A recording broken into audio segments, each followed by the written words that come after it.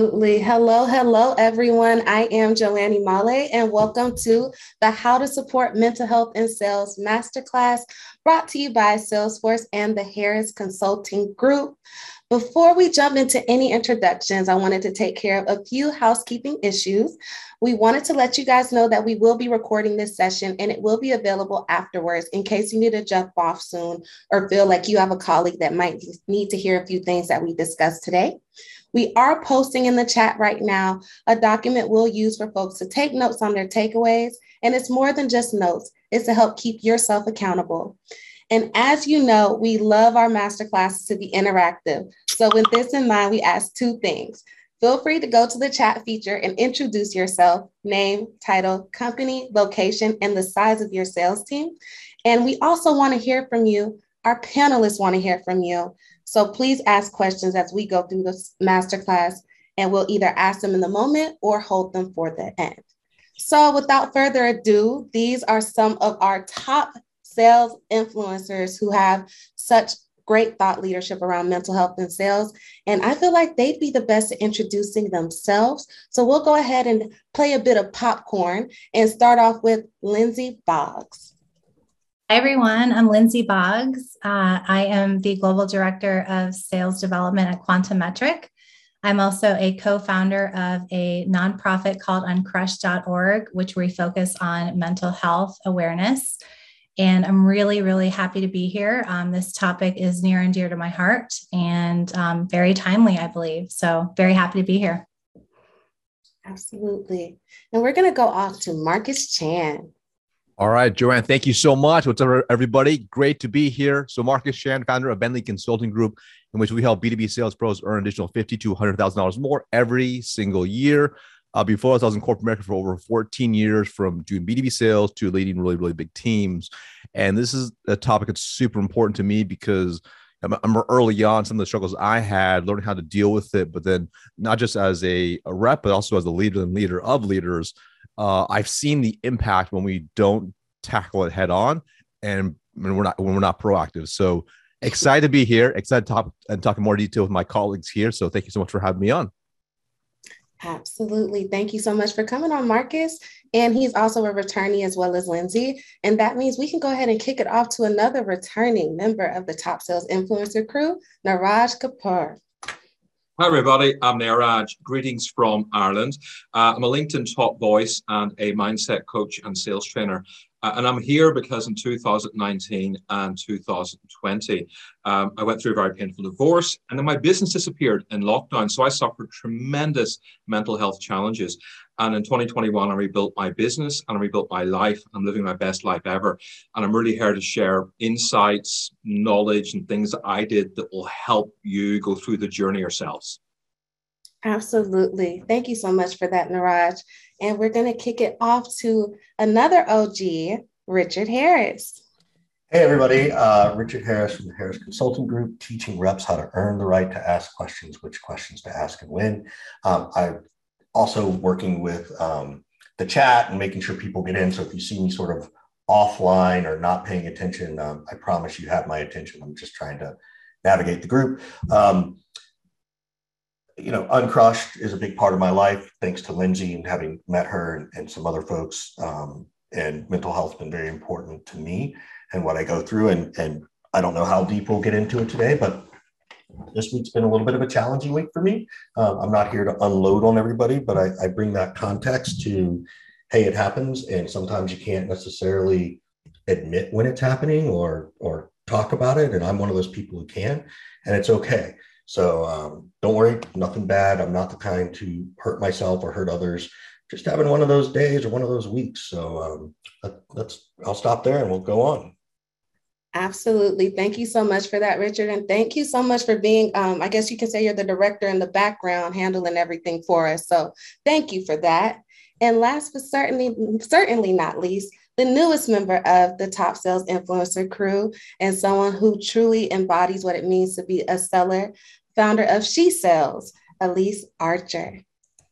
Hey, everyone. So good to be here with you. Just like the rest of our panelists today, this topic is near and dear to my heart. And I'll just share quick context. About 10 years ago, I was, I think, outwardly crushing it in corporate sales and looked like I had it all together, but inwardly was struggling with an eating disorder and with panic attacks. And it really led to a lot of the journey of what I've created today with Chief Sales. And my heart is just helping people really create success in all areas now, including mentally, emotionally, and financially through their sales. So super, super grateful to be here with every one of you today. Awesome. Thank you all so much for introducing yourselves. As you all can see, we have a bevy of talented individuals here today. And when we put this together, we wanted to make sure we included a lot of perspectives around mental health and sales. Reason being, mental health awareness is not just the responsibility of the individual, but should be the focus of sales leaders around the world. Sales leaders who recognize and understand the value of mental health see a better morale for their teams. And in this session, we're going to discuss how sales leaders who understand the value of mental health see a better performance from their teams. But before we dive into our big topics, because we're really going to go deep today, I want to first ask each member of the panel, what does mental health truly mean to you? And anyone can start. Let's start with Elise, since you're on my screen right now. For sure. You know, I would say to me, I think what creates a lot of mental health issues, and I'll just speak from my own experience and from clients I've worked with, is when there's a gap between how we feel like we have to present on the outside to be accepted, to be safe, to be secure, and then how we really feel on the inside. And when there's that gap, we tend to seek happiness, fulfillment, validation through anything outside of us, right? And especially in sales, that can be so easy to do with commission and chasing awards and all of that. And my own journey when I was in that place was there were a lot of mental health issues, anxiety, depression, fear. And so I think as we can learn to close that gap, and I'm sure we'll talk about some of today how to do that, but as we can learn to close that gap and learn that when we try to seek happiness from anything outside of us, that will typically manifest in a lot of those mental health issues. And when we can learn to feel safe coming to others as we really are, my experience has been everything transforms. And for me in my own life, the mental health issues tended to go away at that point. So that to me is what it is. It's closing that gap. Absolutely. And I agree with you when you say that, because I read a quote somewhere that said, you know, one of the best things that you can do for yourself is take care of your personal self and your self-care within, because then that'll help your business flourish as well. Because what's happening within is going to show up in your business. So great takeaway from that. Absolutely. Marcus Chan, do you have some thoughts around that? What does mental health mean to you? Yeah, absolutely. Elise, so well said. I'm pretty simple. I believe when you're able to show up authentically, being able to show up authentically as you, there's so much power in just that. And, you know, I remember being a brand new rep starting in sales, and I felt like I had to have this like corporate Marcus hat on, where I had to just be somebody else, be confident, act like I knew what I was doing, even though inside, like I'm getting torn apart by anxiety and depression and just the struggles of being in sales. And Elise is absolutely spot on. That mental health piece there's a disconnect. Who am I really? You know, being able to say, yeah, I'm scared of these things and ask for help, or do I try to suck it up? And, you know, unfortunately, I work under a leader whose mindset was very much like, just tough it out, suck it up, just work harder. You can outwork anything, a little more old school. It's like, that's not a real thing. Mental health's not real. Like, just go out there and just grind it out. Even when I try to bring it up to him, right? And that was a really challenging thing for me. But I remember eventually, being able to work for a leader that was very open, that was very vulnerable. And it was like, hey, and just openly shared their own personal challenges. And to me, that was so powerful, because then I felt I could openly share as well. And as a result, of course, that allows better healing for yourself when you actually feel psychologically safe. Like, no one's perfect, but when you realize you can be you and everyone's going to love you for just you, there's something wildly liberating about that. Absolutely. I agree with you 100%. When you have a leader that allows you to be vulnerable and also recognizes the benefits of investing in what's happening in your life that could be impacting you, it just allows you to not only continue to go for them for guidance when you're down, but it allows you to feel comfortable to go to them when you're trying to achieve a new high. So, absolutely, totally agree with you on that, Marcus. And we're going to go ahead and kick it over to Lindsay.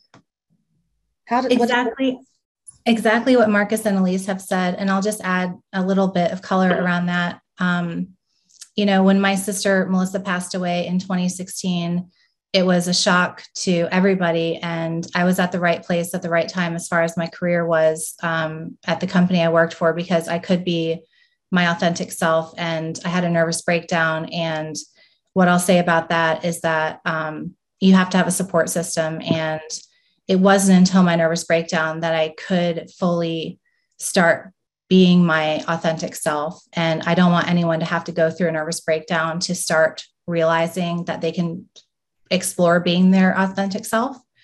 It was a full blown mental breakdown for me to explore that.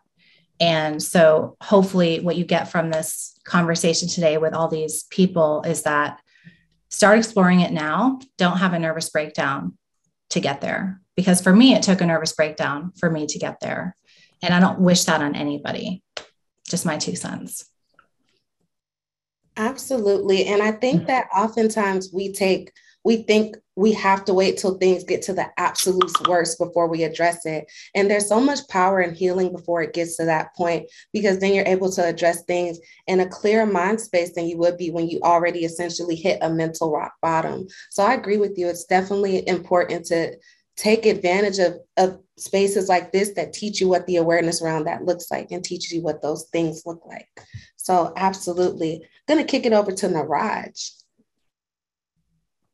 I was going to say something very similar to Lindsay. So I'm going to think of something completely different to say now.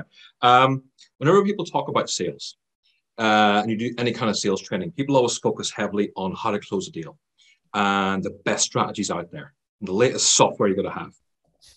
What people need to talk about more, which is just as important, is leading from the heart.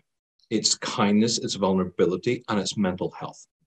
And your mental health is like a combination of mindset. It's a combination of good mental health. It's a combination of good physical health. It's a combination of your attitude. And you have to get that into a good shape. Because once that's in a really good shape, you'll perform so much better. And that comes from, of course, being very mindful and being very self-aware.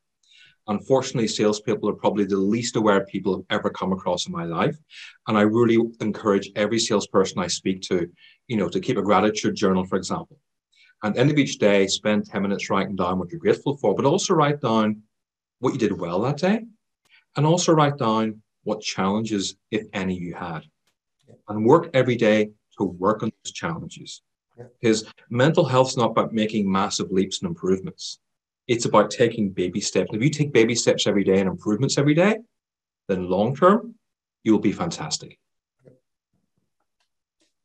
Absolutely. And I totally agree with you about leading from the heart and also maintaining a gratitude journal. I think it's important to just look back on how far you've come when you write down what you're grateful for every day. And oftentimes you see a consistent trend on the things that make you happy. And those are the things that you should amplify in your everyday life to continue to maintain that same mental space. So thank you for those tidbits, Niraj. And I definitely wrote that down. Now we have, of course, Richard.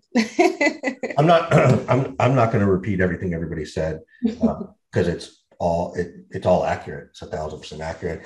The one thing that I would say, it's a quote I heard. It's not my quote, and I can't remember if he's a doctor. It's Rick. Somebody says it, but the comment is that our brain is like Velcro for negativity and Teflon for positivity. And it's a great way to just kind of remember, oh yeah, part of this is just who we are as humans for whatever reason. And then if you can couple that with all the little pieces of advice from Niraj and Marcus of whether it's a gratitude journal, maybe a gratitude journal is too heavy to lift. I don't have time for it, but I could do a grateful thought. I can sit down for 3 seconds and think of 1 or 2 things. I like the idea of writing things down. I think that creates a greater commitment, but maybe your baby step is just a grateful moment. In our family, we haven't done them in a while, but we often do roses and thorns. What was your rose of the day and what was your thorn for the day?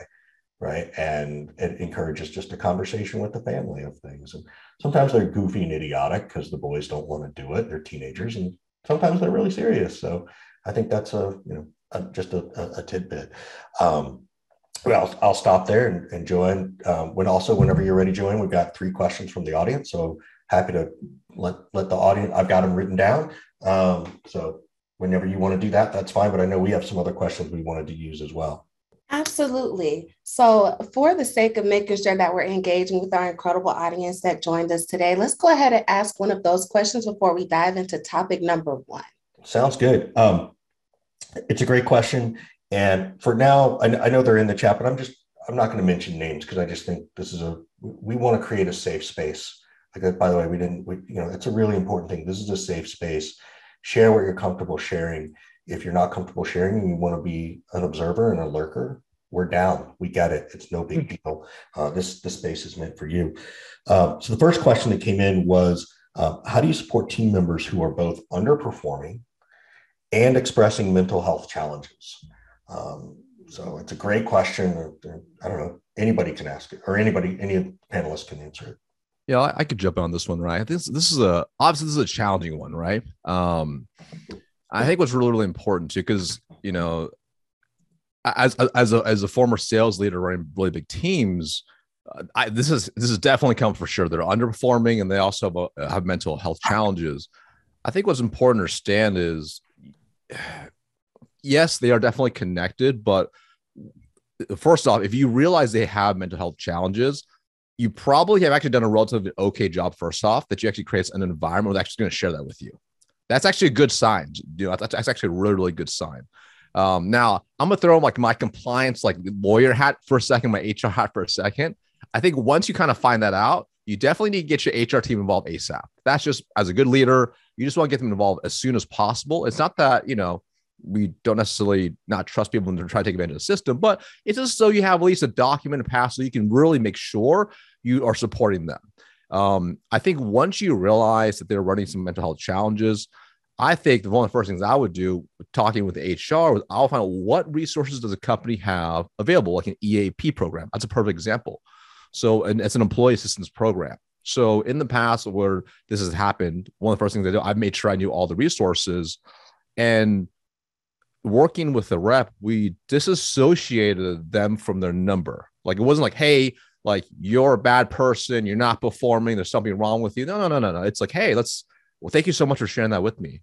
I'm so happy you told me this. And then now we can actually work together to work through this and work with it. What can I do to best support you? Just put the numbers up, forget the number, forget the quota, forget everything for now. I'm going to jump in on this one. I love what you said about disassociating with the number. Yeah. Creating an appropriate plan to do that, so that they can feel a little bit less stress. 100%. To do that, you definitely got to do the HR thing. Yes. I'm not sure the first time they come to me with it, I would go document it from that perspective. I might have it, I can mentally write something up if I need to later, but I really just want to understand, what can I do to support you? Like, that's the first thing as well. Particularly for me, because I can say, look, I have my challenges, what kind of support are you looking for? What can I do? Are you here to vent? Are you here to ask for specific help? Are you, because I want to do what I can. Depending on my relationship, and I agree 1,000% with Marcus, if someone's coming to you, you've done an amazing job already, and you probably already know how to do this, to say, well, what's going on? Like, what, how are you? Because as a human, I do need to connect with them, and bring that piece. And part of this conversation to me would be outside the office. You got it. I would not do it in an office if I'm in an office environment.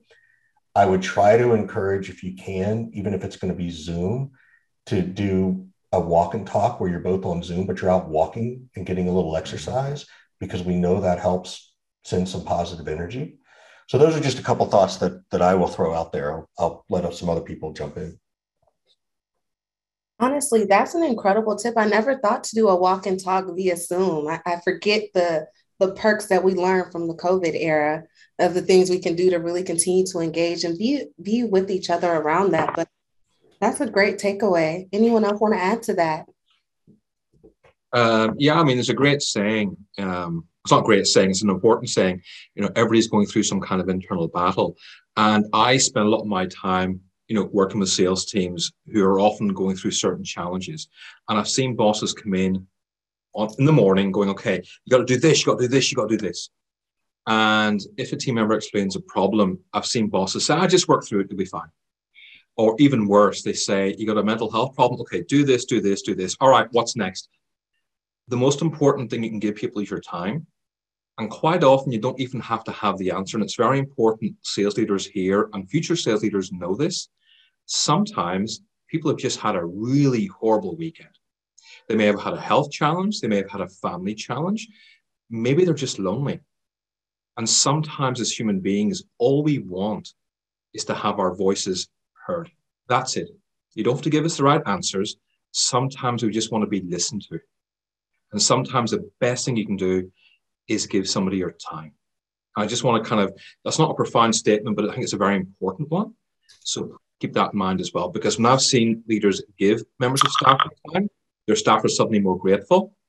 When you've got members of staff who feel appreciated and grateful, guess what? The performance improves. Not just their mental health performance, their work performance too. So I want to add a couple things too. I think this is such a great topic here because I think as leaders, one of the most important things we can do is constantly be giving deposits to our team. So it's not wait until they underperform, or it's not wait until we see changes in behavior. Do we say, oh, what's going on? At the end of the day, whether it's physical health, mental health, spiritual health, it becomes a death by 1,000 paper cuts, where it's a lot of little things that ultimately add up over time that lead to something potentially very, very explosive, very, very dangerous. So as a leader, one of the most important things you can do to be proactive is, obviously have the consistent one-on-ones with your reps, whether it's a walk and Zoom, et cetera. But don't forget just to put away the trackers, put away the KPIs, and just check in. How are you really doing? How's everything going? What's going on in your world? And when you do that consistently over time, you may be able to, see earlier signs to actually help them and potentially guide them before it gets to a point where they're down a rabbit hole of just their own, the mental health piece, and also the numbers are tanking. So they have all these things. They feel like they have the weight of the world on their shoulders. So as leaders, the more we can support our teams proactively, it can help, potentially catch these things earlier on that can help save them, if you will, from further damage themselves. Absolutely, Marcus. And when we're talking about leadership, you actually are giving me a perfect way to segue into our topic number one about what can leaders do to bring out the best in their team members. And funny enough, you guys being outstanding leaders have already dropped some great tips and best practices, but I would love to hear from Lindsay and Elise. What are your thoughts? What can leaders do to bring out the best in their team members? And I'm also opening that question to the chat. Let us know if you have some best practices that we all can learn today too. So Elise or Lindsay, you can start this one. Yeah, I think one of the things that I do when I start at a new organization is within the first couple of weeks, I share my story with my entire team because I want them to know vulnerability is really important to me. And I want them to know my story. They could do a quick Google search on me and find it right away, but that's not the same as them hearing it from me, from my mouth.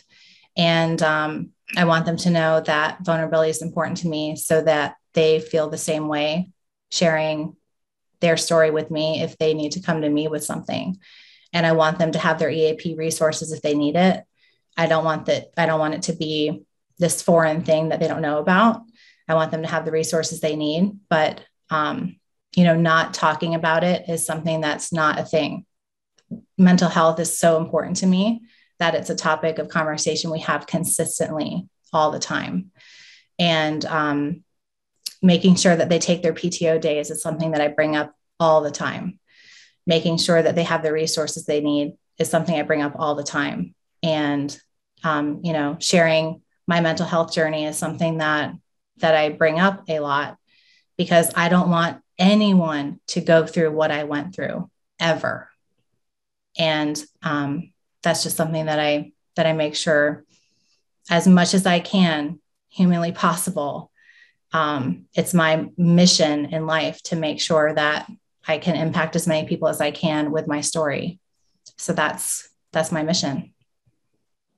Absolutely. And I love that you allowed that to be something that's embedded in who you are as a person, not just as a leader, to always having that open door policy with life to allow people to be able to come to you for that type of safe space, because I don't think there's a lot of opportunities for people to even interact with the people in their life actively to have those spaces. So thanks for keeping those lines of communication open for your teams. And sure. Elise, may I hear from you about that? I would love to know what leaders can do to bring out the best in their team members from you. Yeah, well, I think it's been such great, feedback from the rest of the panelists so far. And I've had the experience of leading large sales teams when I was in corporate, and I now lead a small but mighty team in my own company. And one of the things that I think is really important is for us to define what is success. And I know for most of my life, especially in my sales journey, I define success as I'm making more and more money, right? I'm at the top of the leaderboard, yada, yada, all the accolades. And hitting that and then still not being happy, I had to look at, well, what really is success? And to me, happiness is success.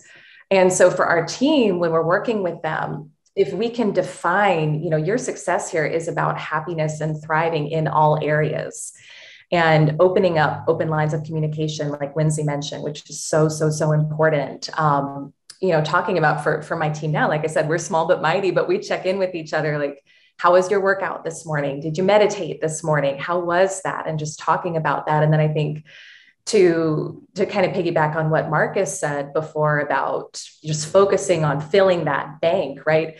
Catch your team find your team doing things right, catch them doing things right. And it may sound not heartfelt, but for me, I know it's so easy to get caught up in just the day-to-day running of our sales and our organizations. But I literally, in the morning, I've got a checklist of things I do just to kind of get the day ramped up. And one of the things on the checklist is tell my team members what they're doing right. Like every morning, it's part of the checklist, because if it's not, guess what?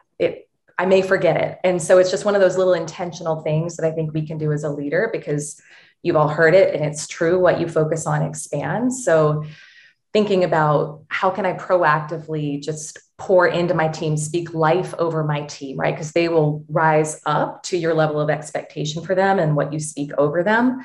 But we've got to remember to be conscious enough to remember to do that as leaders. So those are some things in my experience that have helped.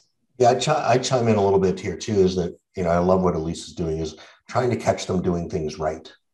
Mm-hmm. Believe me, they've probably already caught themselves doing it wrong. We all have.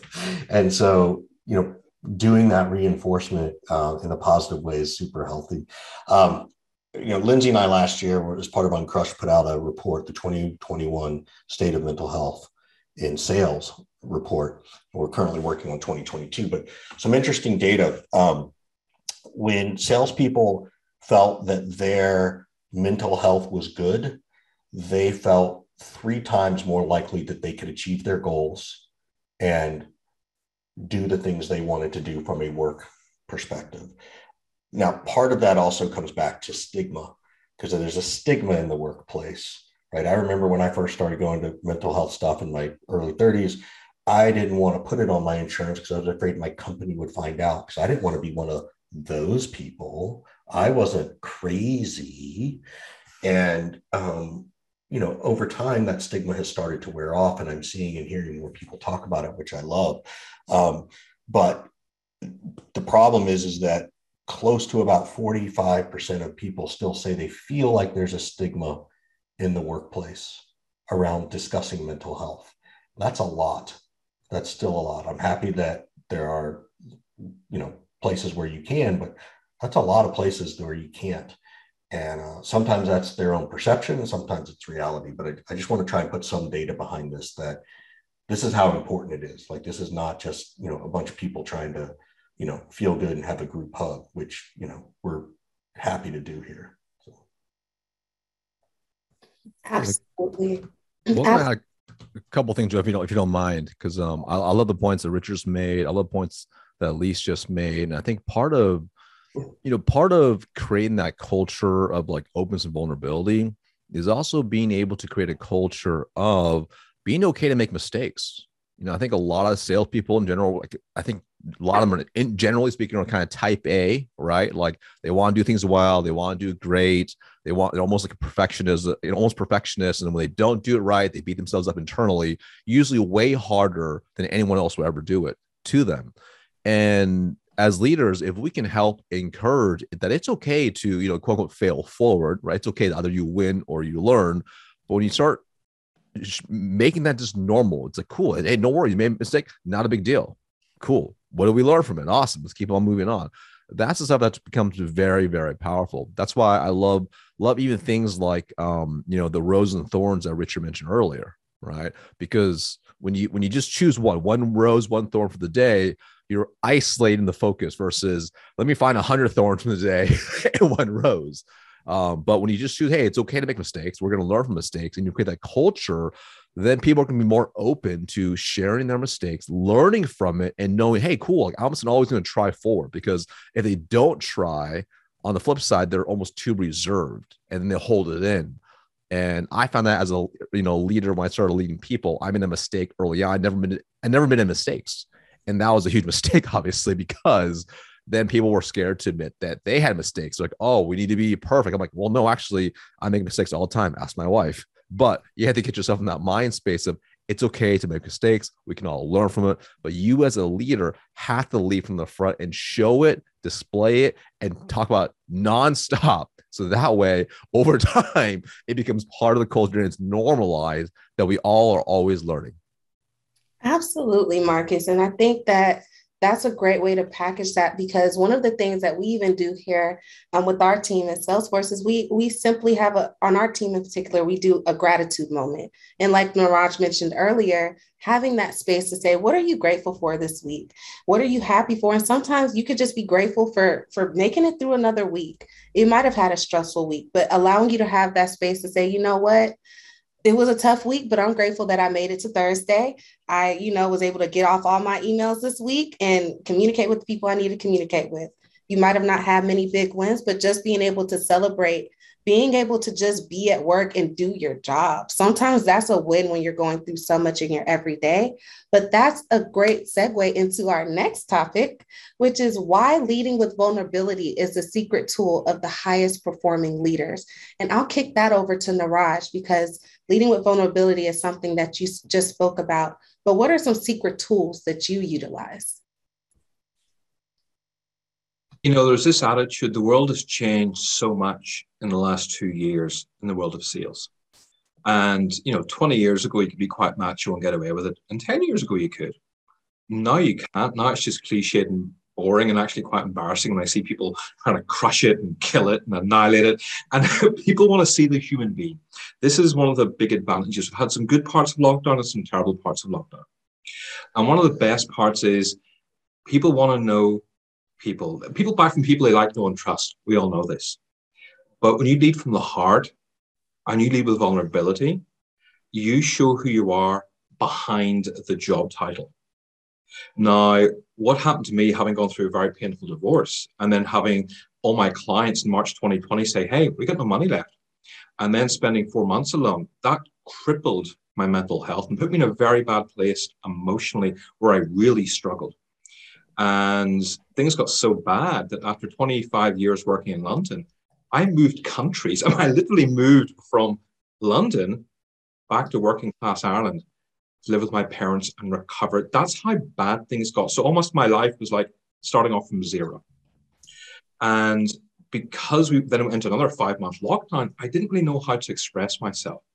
So I started writing articles and posts on LinkedIn talking about the difficulty of being a middle-aged man who was single and had no partner. I talked about the difficulty of online dating and turning up for a date who was 20 years older than her profile, or often whose husband was sitting in the corner of the restaurant, or all these horrible experiences, which everybody thought was hilarious except me. I talked about the difficulty of loneliness. And what surprised me when I did these posts were not just the hundreds of people who commented saying they were struggling too, But the hundreds of people who message me to say, you know what, I'm struggling as well, but I work in insurance. I can't talk about it. Or I work in logistics. They're all men. We can't discuss these things. And all of a sudden, you're becoming a voice for people who don't have a voice. And that's something I never planned to happen in my life, but it's something that did happen. And as a result, I kept talking about it more and more. And I became almost a spokesperson for so many people who are going through mental health challenges. So there's this satisfaction of that. But there's a career part of it where people who've been following me on LinkedIn for a long time suddenly went, he's not just a salesperson, he's a nice human being. and they saw past the job title. And they reached out to me to say, I really like what you had to say. It resonated with me. Can we have a chat next week about some coaching or some mindset work? And all of a sudden, I rebuilt my career doing that. So when you lead from vulnerability, you're helping people who don't have a voice, which is very, very important. And you're helping clients connect with you on a deeper level. And that's why I encourage everyone to lead with vulnerability. You don't have to talk about every scar, of course, like I did. But it's great to show you're a human being sometimes, because people do business with people they like, know, and trust. Absolutely. And that's a great point. I think that oftentimes people forget that you don't always have to lead with your wall up. Everyone's not out to get you. And I think that oftentimes when you work in such a competitive space like sales, you automatically assume like you have to just protect yourself and your thoughts and your feelings so that you can focus on your end goal. But knowing that you can have a safe space in a competitive culture to be able to continue to remain competitive and succeed is a huge, huge need. So absolutely continuing to lead from the heart. And let's see, I would love to hear from Lindsay or Elise or Marcus or Richard about what are their take on vulnerability and their secret tools. I would say for me, it's similar to Niraj in the fact that writing fundamentally changed my life and career. Writing an article about my nervous breakdown, my goal was to just impact even one person would make my day. And it definitely did, but furthermore, it's helped other people with their lives, being able to share their stories and being able to go on. And some people have written books on their stories, and that's really touched me because I just wanted to impact one person, and other people have written books about their journeys. It led me to a TEDx. It led me to co-found Uncrushed. And it was just because I wanted to write an article to impact one person. And I think, writing has just taken on a full course of its own. It just started with an article and that's all it took. But, there's a lot of different avenues out there. And just like Niraj said, some people are out there doing their own thing, but it's you can write for so many different topics, but mental health is, kind of the avenue I've been taking. And a lot of people want to hear about it because not a lot of people talk about mental health. And a lot of people want to hear about it because a lot of people are struggling with it, especially during the pandemic. And a lot of people need to hear about it. So I'll jump in on this a little bit too, because I'm part of this, and to a certain extent, all of you. It's a little bit like 6 degrees of Kevin Bacon.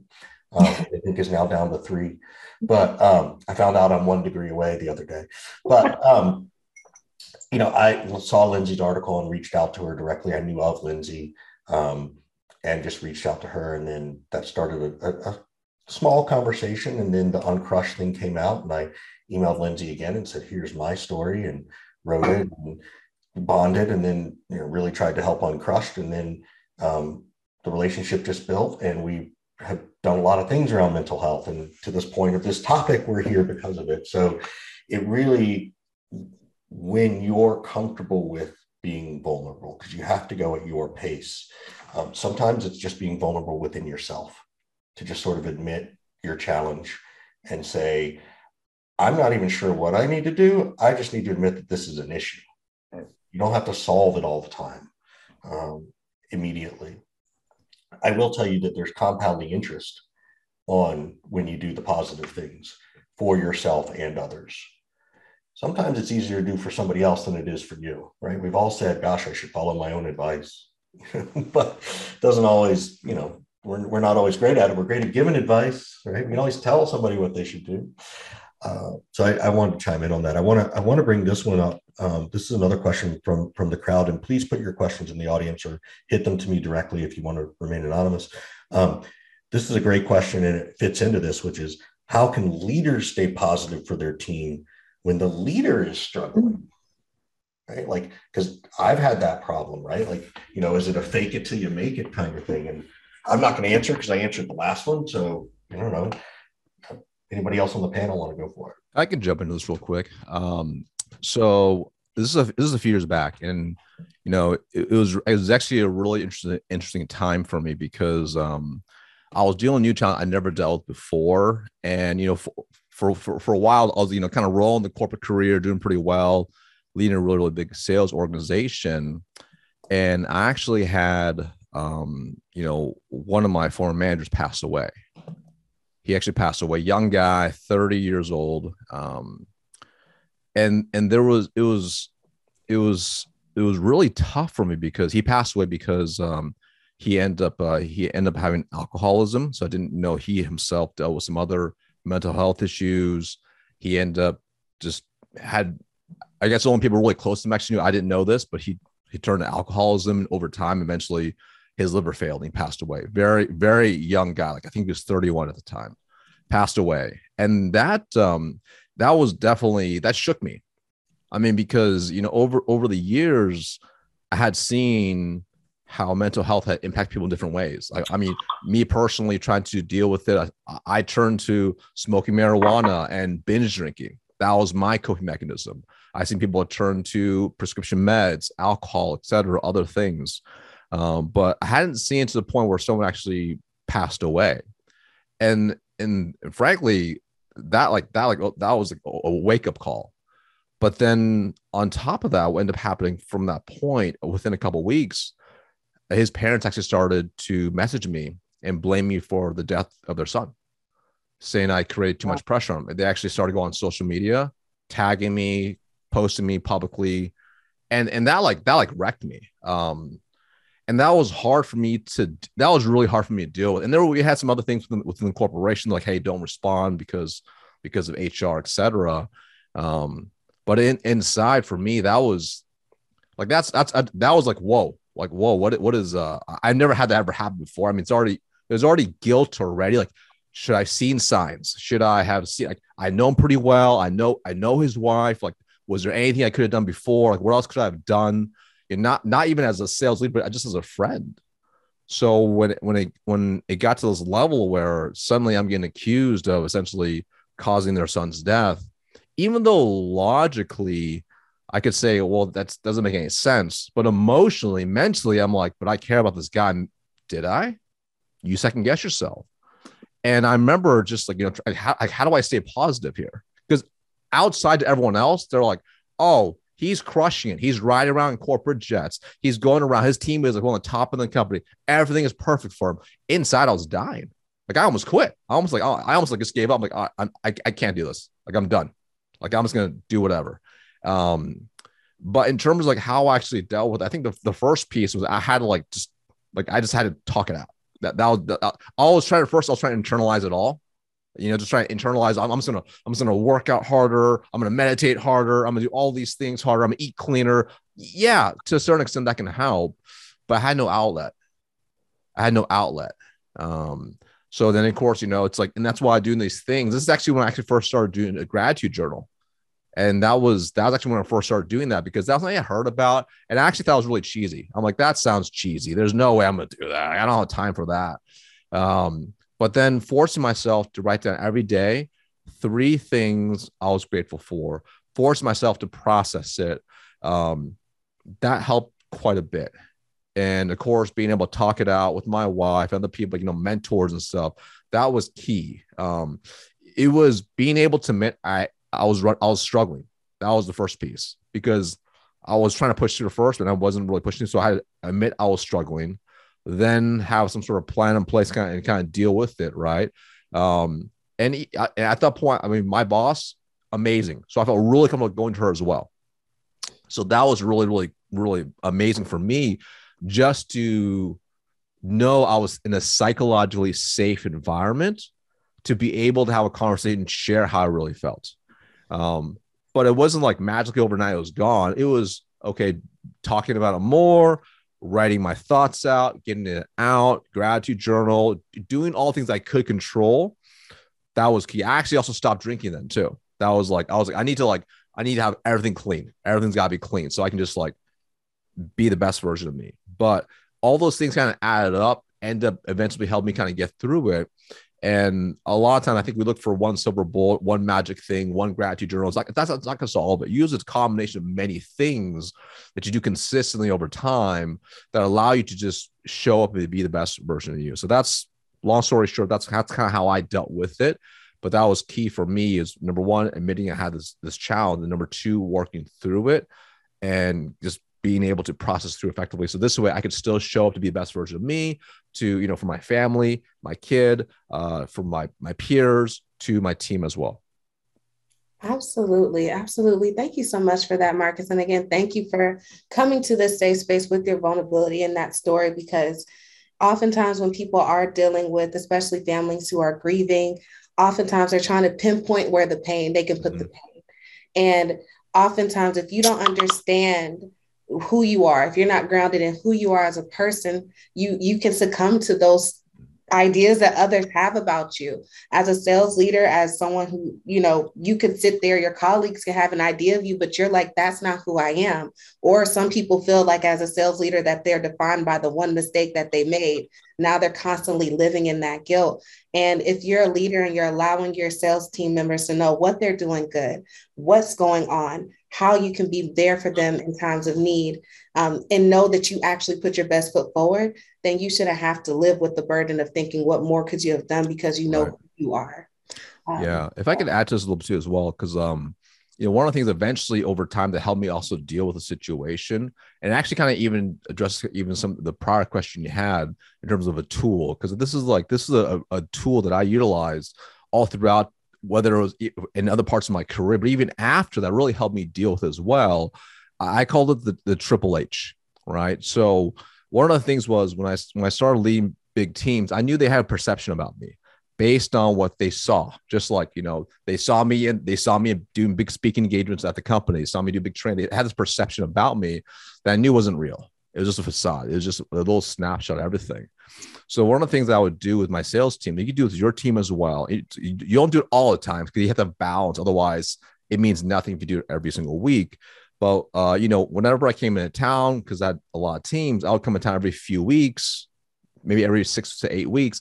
I would do this exercise like over lunch. So like we're out somewhere eating. We're not like sitting in a conference room, like a presentation style. It's like, I want them in a psychologically safe environment. And I would say, let's do this. Let's do this. Like everyone let's go around, and you just choose one H. You share either a highlight, if you want to share the team, a hero of yours, or a hardship. A hero, a highlight, or a hardship. And you can share whatever you feel comfortable with. And of course, everyone's kind of thinking, because most people want to show up well in front of their peers. So most of them are trying to choose a highlight or whatever, maybe a hero. Well, I would utilize this opportunity to share hardship every single time. I always chose hardship every single time. And I would choose things like the experience I just shared with you all. Because they're like, whoa. If they were there, like, I had no idea you're dealing with that. And then, of course, naturally, by being really vulnerable across the board, from everything from work stuff, personal stuff, I struggled, bad habits I have, from whether when I grew up having a speech impediment, my insecurities, I would just share them as hardships. So this way they could hear the story behind it. And because of that, then they'd be more open to sharing their own. And each time when you give a little bit of yourself out, they're going to give back to you as well. And it was amazing just the stories they would share about themselves. And even if they weren't comfortable with the hardship, even the heroes, what they're proud of was incredible, because they would just tell you amazing things that you would never know if you only focus on the number. And the amazing parts, of course, is then from there, you have a different bond with them because they share that personal stuff, but they'll pull you aside after and share really amazing things. So I think it's a really great exercise for anyone out there. hero will highlight a hardship that you can do consistently. And the key is you have to lead by example, like we discussed before. Otherwise, it becomes a really superficial, hey, my highlight is I won this award. That's superficial. Like, let's go deep here. What does it actually mean for you, right? So lead by example, lead with the heart. When you do that, then it's amazing what happens with the culture you build because of that. Absolutely. And I want to kick it over to any of the other influencers that want to add to that. What are some more tools that you guys use? This is the time that we want to really give people just the things that they need, the tangible tools that they can use. Like, I'm looking at Elise's background. I'm looking at Lindsay's background. Namaste. Like, what are some tools? Is it changing your environment? Is it taking time to go, like Richard said, on a walk and talk with your leader? Is it setting a dedicated, and Richard gave me this advice the other day. He said, Joe, give yourself a dedicated time block. Give a special color, pink, yellow, red, whatever you want to put it as, and let that be your time, whether it's for you to eat, to go walk, to go handle something. And you'll be shocked how you get so much accomplished in your day when you dedicate some time to yourself. So what are some tools you guys have? Lindsay, Elise, Niraj, Richard, Marcus, we could spin the block on you too, because you have such great insights, but what tools do you guys have? Yeah, I'd love to jump in with just two things. One is going to be a mindset, I think, for every leader that for me was a really helpful mindset to have. And then I'll give a tactical tool as well. But I had a coach say this to me once, and this visual has stayed with me. And she said, you know, when you're supporting a lot of people, and when you're a leader, whether you're supporting a team of 2 or a team of 5,000, right, you're supporting other people. You almost want to think about like you're a boat out in the ocean. And for you to be able to support a lot of other people, you've got to be an ocean liner. You've got to be so fortified. That boat has to be so strong. You can't be a flimsy little raft out floating in the ocean, right? It's going to sink. And so I think, you know, we talk about in our business culture, and you know, I talk about this. I don't know how prevalent this is in business culture, as I say this, so I'm like pouring from a full cup, right? We can't pour from an empty cup. So we want to pour from a full cup. But I think taking it one step beyond that and saying, no, you need to pour from a cup that's overflowing because you're so full. And so what would it look like? And everyone here is going to be different, but what would it look like for your cup to be overflowing? And what do you need to pour into yourself in order to do that? So how's your self-care? How's your exercise? How's your nutrition? Do you have someone you can confide in when stuff comes up? Because sometimes, to Richard's point before, like when we're dealing with something, we don't necessarily always feel comfortable bringing it to everyone. And sometimes it is better to teach from the scar than from the wound. But do you have someone you can confide in and go to? So just really thinking about what would it look like for you to be that fortified ocean liner so that you can carry the team through challenging times and stay focused on that vision. And then the tactical that I'll use is, we all do this, right? We all carry the energy of the last meeting into the next meeting if we're not conscious about it. And I don't know about you all, but pretty much every day I have an interaction that's like, it's not one person in particular, but I'll have an interaction with a client, with a team member. I'll see something on social media and something inside of me gets triggered. And so I know in that moment, if I don't do something to release that energy, I'm going to carry that with me into the next meeting. And so when we think about it, we go through all these transitions in our days, and we go through transitions from waking up, and if you have a family, spending time with the family, to then going into the office, spending time with team and clients, to then transitioning out of that and going, if you work in an office, driving back home, being with your family again. So we go through these transitions, and if we're not conscious about showing up with our full presence and our full power in that moment, we kind of carry this burden of this energy from the past meetings we've been into these meetings. And so this is something, it's not mine, it's from Brendon Burchard, but I think it's super powerful. It's an exercise he teaches called release tension and set intention. And it's something that I've practiced for years. It's something I've taught my clients, especially when they're, heading home from work and heading home to be with their family. I work with a lot of clients who are in high performing roles at work, and then they notice that sometimes they're dragging that back to their family and they're still in work mode and they want to be present with their kids or present with their partner, but they're not. And it's this little exercise. It can take you 30 seconds, and you do it in the transition moments of the day. And if you can, like if you're driving, don't close your eyes. You can do this while you're driving, but if you're parked or you can be in front of your computer, and just close your eyes. And you just literally repeat, release, release, release.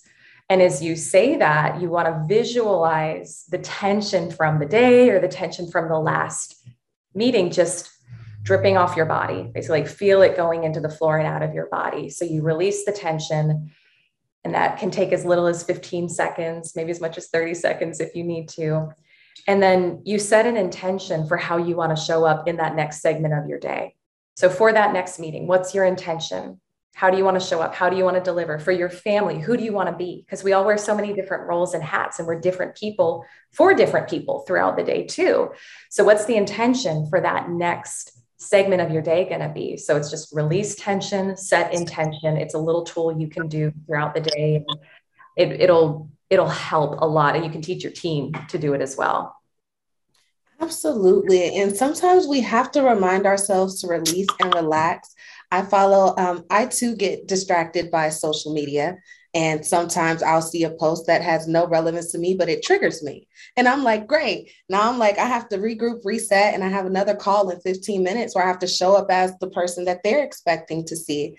And like you said, in order to be the best version of yourself, we really should strive to be pouring from an overflowing glass instead of trying to take our glass from 100% and saying, well, I can operate at 70% as long as other people can get their 30%. You deserve to be at 100% and give people that 110%. Give them that 10 and 20% that's overflowing. But one tip to release, I also learned on Instagram, is you don't notice that when you're sitting still, that your tongue is naturally applying pressure upward in your mouth. So relax your jaw and release your tongue. You're probably sitting with a lot of pressure in your jaw and head region. So relax your mouth, release your tongue from the top of your mouth. If you're just listening on the call, you probably didn't notice you were doing that. So fun fact. So Joanne, if I can share something, I think this might help too. I love exactly what Elise said right there. So I think one of the things that a lot of us really struggle with is we actually lack self-awareness. Like we all struggle with it. We all think we're better or worse than we really are. And oftentimes we have a massive disconnect with the actions that we take and the results that we get, whether it's today, tomorrow, down the road. So one of the things that I do every single Friday, I've done for over a decade now, is asking what I call my protected hour. So it's a 1 hour blocked my calendar every Friday. I don't do anything else but this simple thing in which I write down the answers to these questions, which is number one, I'm going to hear what gave me energy this week? What gave me energy? So now I know I can look back at my calendar, like, well, this gave me energy. Cool, because you want to do more of those things, right? What stressed me out or removed energy? What detracted my energy? And that is wildly powerful because it's amazing when I start reflecting back, like what was exactly, and what's one thing I'll do differently. And oftentimes what we find when you really, really think about it, it's not about doing more things. It's about doing less. It's about elimination that leads to addition or multiplication. So for example, a few things that I do because of this exercise over time, it's evolved. I personally, this may shock y'all, I personally do not like social media. I don't like social media. I don't like Facebook. I don't even like LinkedIn. I know it's a shocker. I don't even like LinkedIn. So I literally, because I know once I go down the rabbit hole, you have comparison traps. You start going to the rabbit. Before you know it, 3-4 hours have gone by, the red bubble's showing up and you're just distracted. And you're like, what the heck did I just do? And I don't like that feeling. So I've even done things now because of this reflection to eliminate even more. So for instance, my phone's on do not disturb literally all day long. All day long it's on do not disturb. I have all apps notifications turned off. I literally have on my desktop a newsfeed eradicator. It gets rid of the whole newsfeed. So when I go on to LinkedIn to post, it eliminates my whole newsfeed. So I don't go down this rabbit hole, right? I even have red light filters on my phone to eliminate the notification bubbles that you might see later on. So that way I could spend my energy in the right things. And for me, the right things are doing things that either, fill me up, physically, mentally, emotionally, or spiritually. So when you're saying yes to something else, you're actually saying no to something like that could be way more important. So when I focus on doing these type of things, it becomes wildly powerful. Like Richard said here, great example, pay the kids to have social media, right?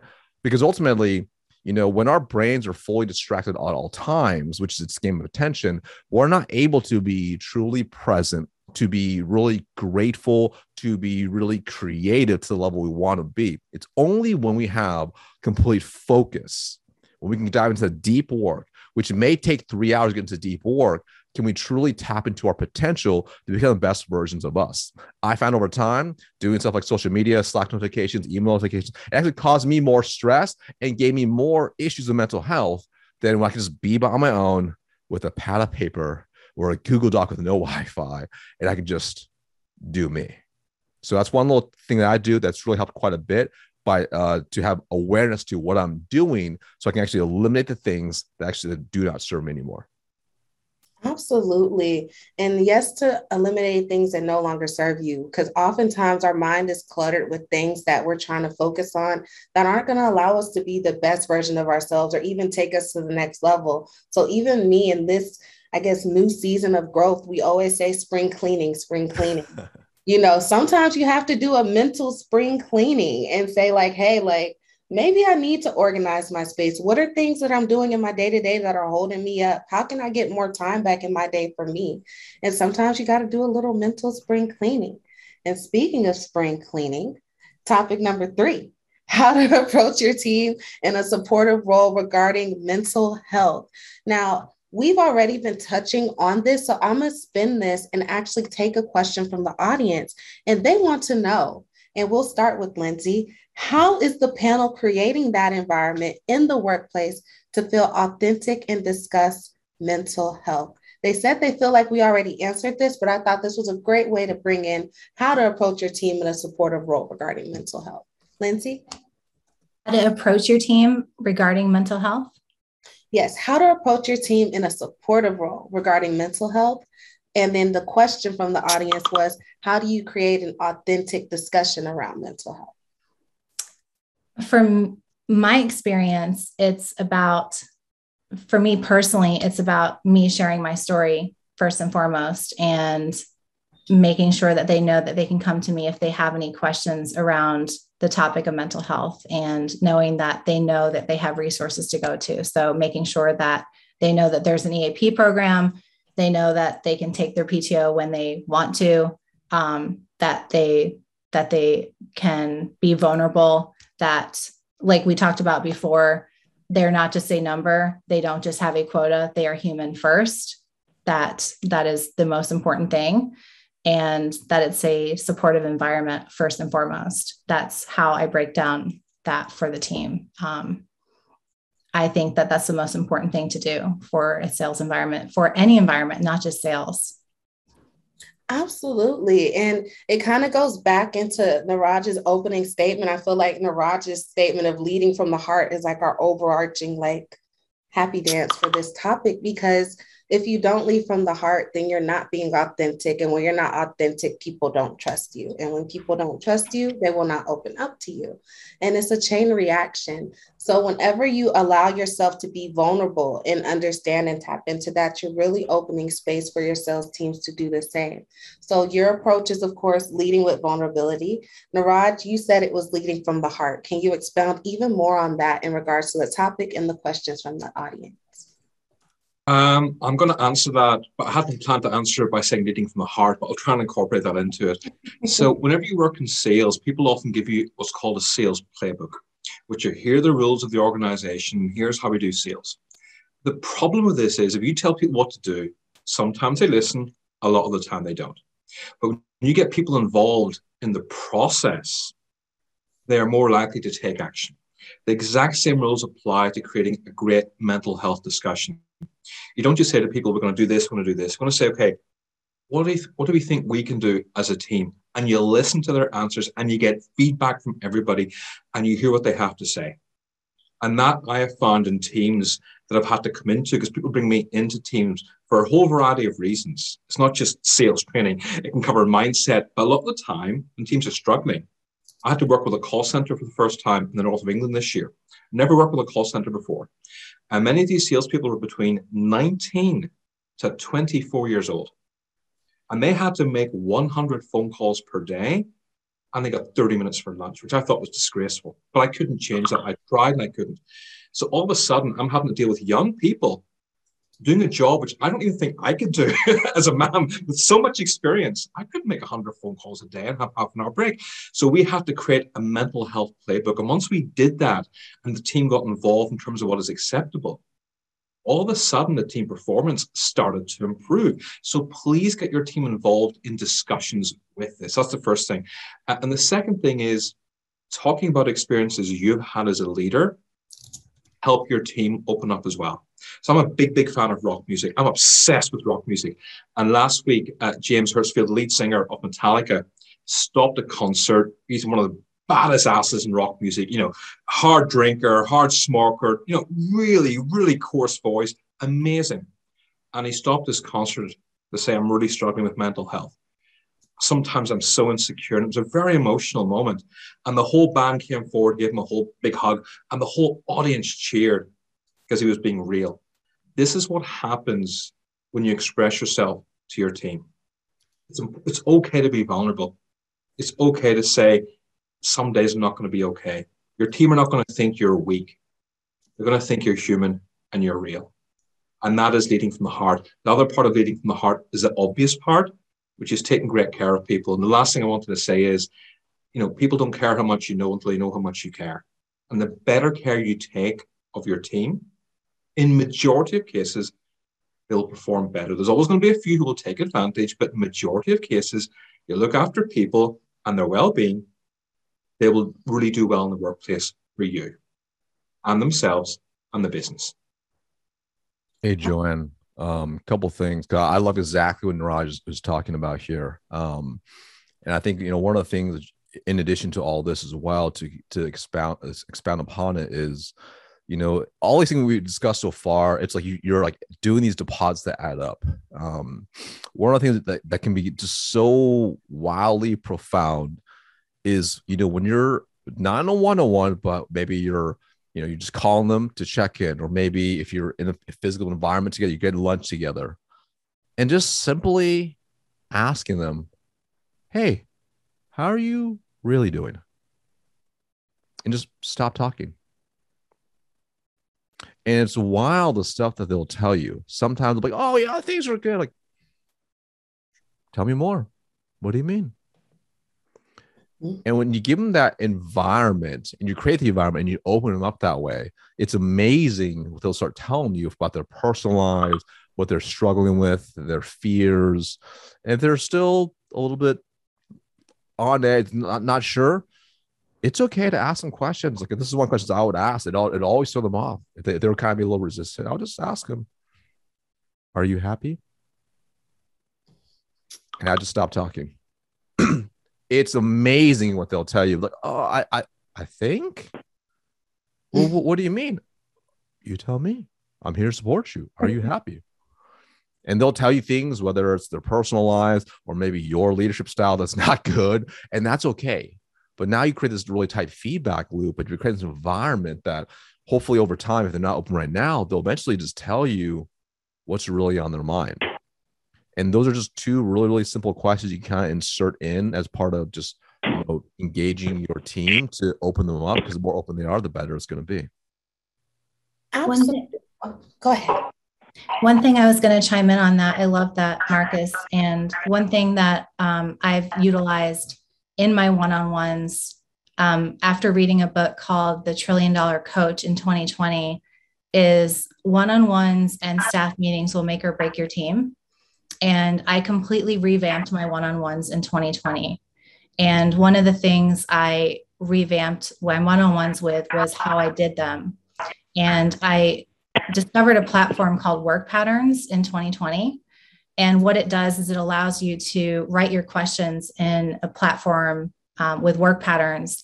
And just by typing your questions in your one-on-ones and having them type their answers, you find out so much more when you ask the question, how are you doing? Or are you happy? Or questions, to Marcus's point, You find out so much more about your employees when they type their answers than if you just ask the question, how are you doing today? So just an idea. And also for the Zoom on the go, you don't have to even Zoom. You can just call their phone, old school. And you find out so much more just by calling them on the phone than just by Zooming. So, but just, work patterns, just having them type their answers, you find out so much more than if you ask the question. And one thing I learned from working with Uncrushed for so many years is ask them, how are they doing twice? The second time, you usually find out more. I was going to say, that's one of my tips too, is the double, how are you? Sometimes you're like, how are you? And our first thing we say is, I'm good. I'm doing great. Can't complain. How are you? It's such a natural thing for me to say. And then they're like, no, Joe. And then they look you dead in your eye and they're like, how are you? Like, how are you as a person? And once you do that, then that's when you see people usually have a sigh and they're like, girl, I can't even begin to tell you where things are going. And that's kind of what you want to create, is a space of understanding and a space of vulnerability, and creating that safe space, much like we're doing here, for people to want to ask questions and find out more. And my next question is, how do you take criticism as a sales leader, and how do you receive it, but not allow it to reflect onto you as a leader? Anybody?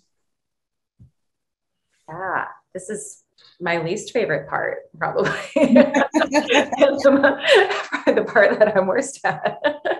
But yeah, I think I'll be short and sweet here, because I think the other panelists also have so many, gems to add. But my experience has been, when someone gives you some feedback, I like to think of everyone as mirrors. So this is probably a deeper conversation than we have time for today, but I think of my clients as mirrors. I think of my team as mirrors. I think of my husband as a mirror. And so if someone says something to me, like if someone came and told me, Elise, you've got green hair, I'd be like, okay, that's cool that you think that, but I'm not going to be emotionally triggered, because it's not actually true for me.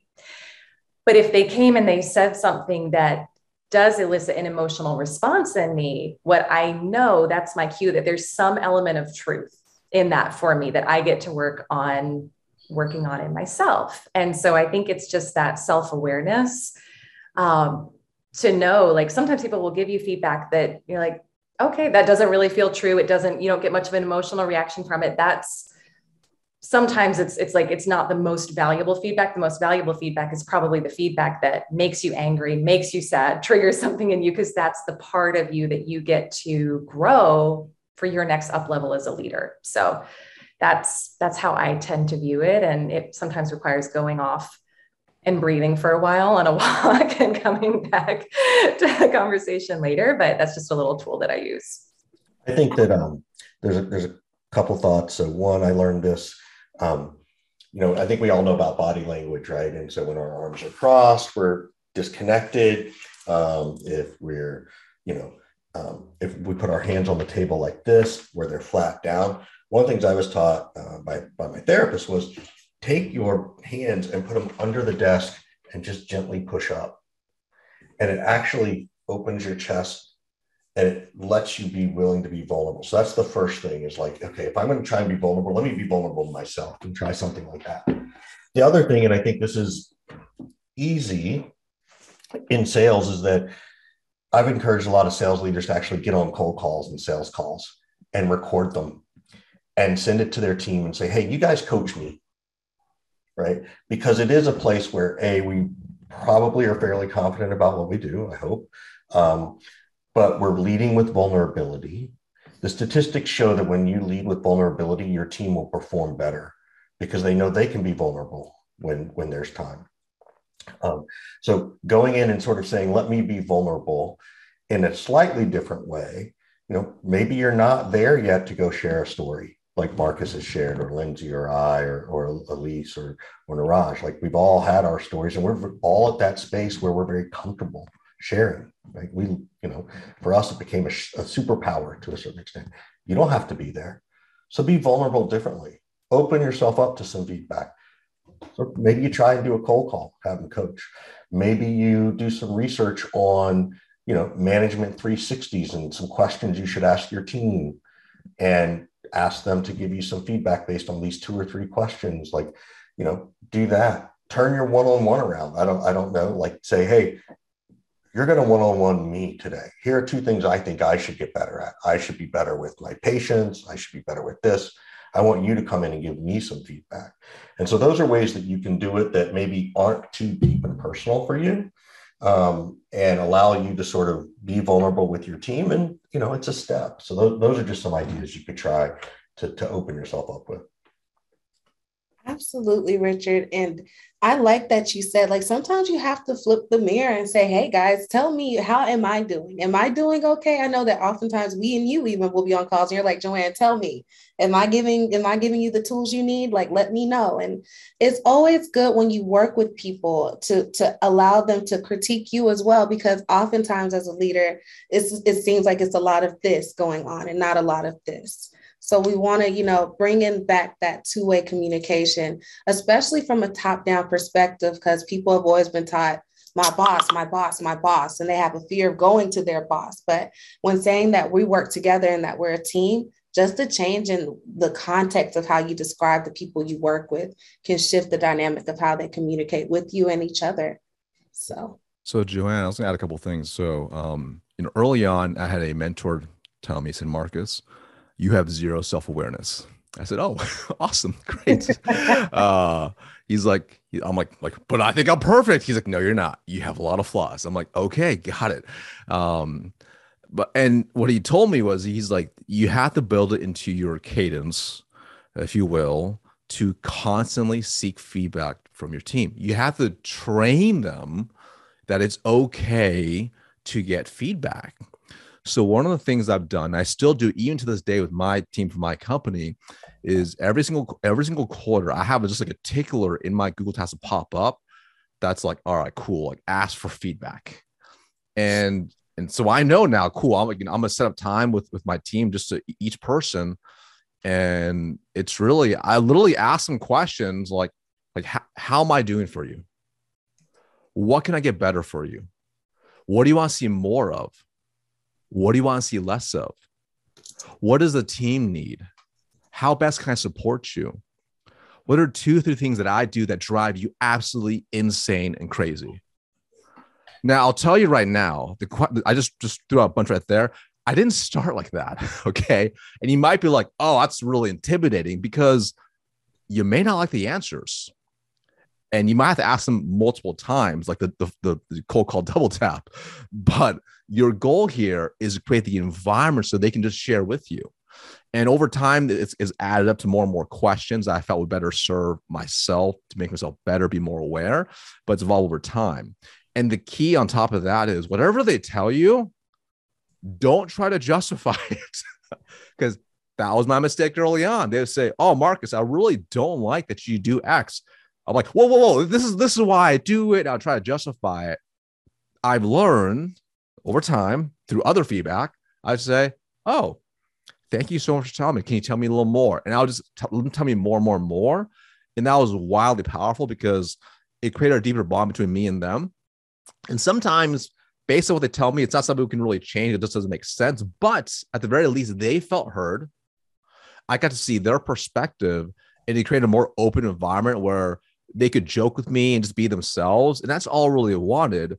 And the feedback was just a bonus. And then over time, I even evolved to the point where, as the team got bigger, I would do all that as well. But I would have sometimes I'll call every single rep in my org. I had over 100 plus employees. So I would call every single one, like literally I'll call every single one and just call them out of the blue and just ask how they are doing and what I can do better for them. That's all I did. And it was amazing the feedback they would tell me that made our organization better. But on top of that, I started implementing other things, such as, like 360 feedback surveys, completely anonymous, similar things. I have like rating scales, but ultimately my goal was to get as much feedback as possible. And if you get like 1 or 2 weird things like, Marcus, I hate your bald head. Well, okay, well, sorry, nature, so, but if I saw really consistent things, I'm like, oh man, like I had no idea I have this major shortcoming. Okay. I'm gonna have to ask now. If I didn't know the solution, I could just ask them, hey, everyone, you guys don't like that, do this. Thank you so much. What are some ideas I could do to improve this? And they would tell me. I didn't need to have all the answers. I just need to be surrounded by people who are open to help me find the right answers. But when you create that environment where you have a very tight feedback loop, you yourself become a better human being, not just for work, but really for life.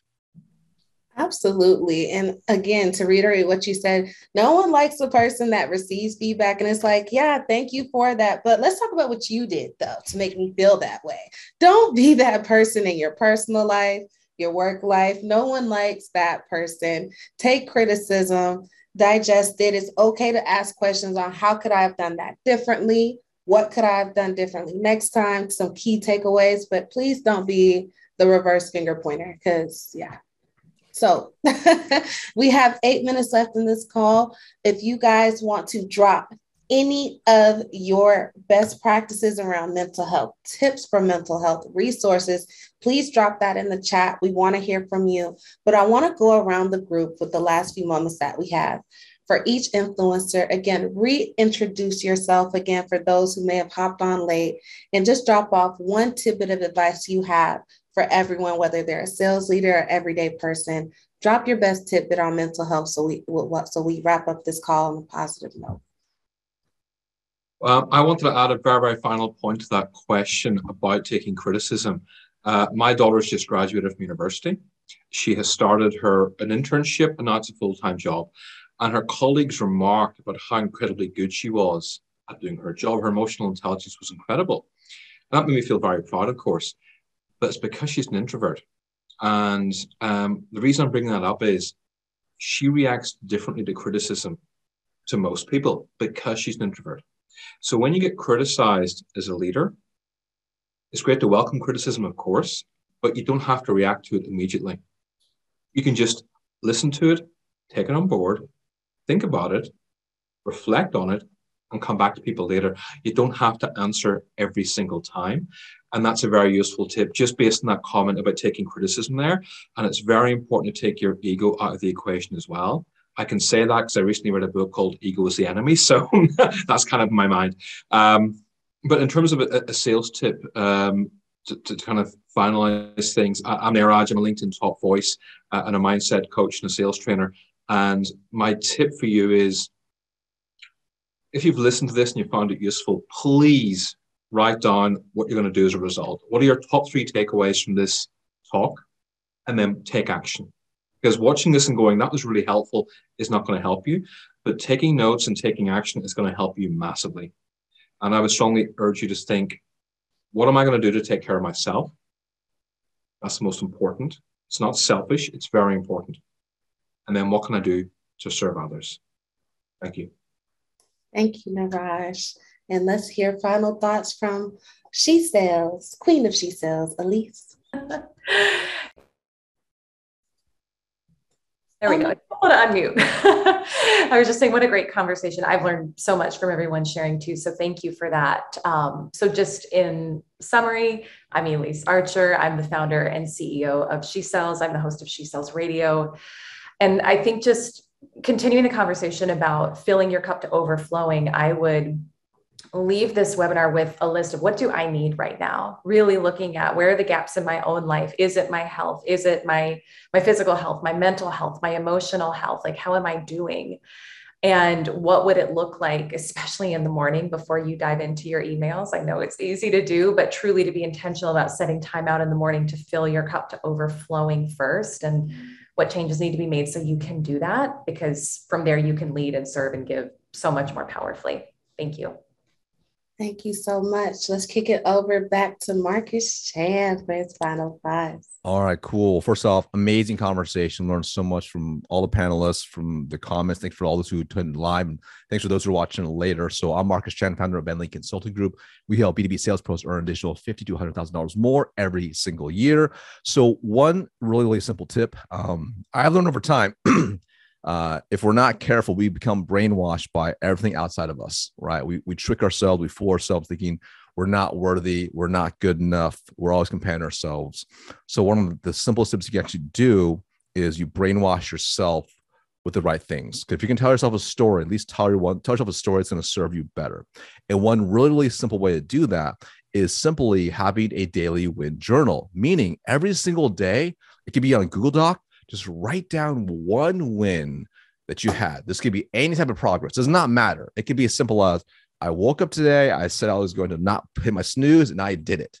It could be anything. You put it down every single day. And then what you do as you encounter throughout the days, the weeks, when you have other wins, things that make you feel good. This could be a Slack shout out. It could be recognition from someone else. It could be really anything. You screenshot it and you throw it in your win journal. And you have that as a bank of these wins. And over time, if you do it even for a few weeks, and you have a rough day where you're second guessing yourself, you're wanting to quit sales, you want to quit whatever, you want to give up on everything, you pull that win journal out and you read every single line inside. You look at every single screenshot and you brainwash yourself back into the right things that truly serve you. Because ultimately, when we're in the dark depths of our mind, we forget how truly great we are. But the truth is, we're all absolutely fantastic people, but we just forget in the dark moments. So you need a win journal, something like that, or even a folder that can remind you of how great you truly are. Absolutely. Absolutely. Maintain that win journal and keep your focus and eye on the prize at all times. We're going to kick it over to Lindsay Namaste Boggs with the best. Namaste. Lindsay Boggs, Global Director of Sales Development at Quantum Metric.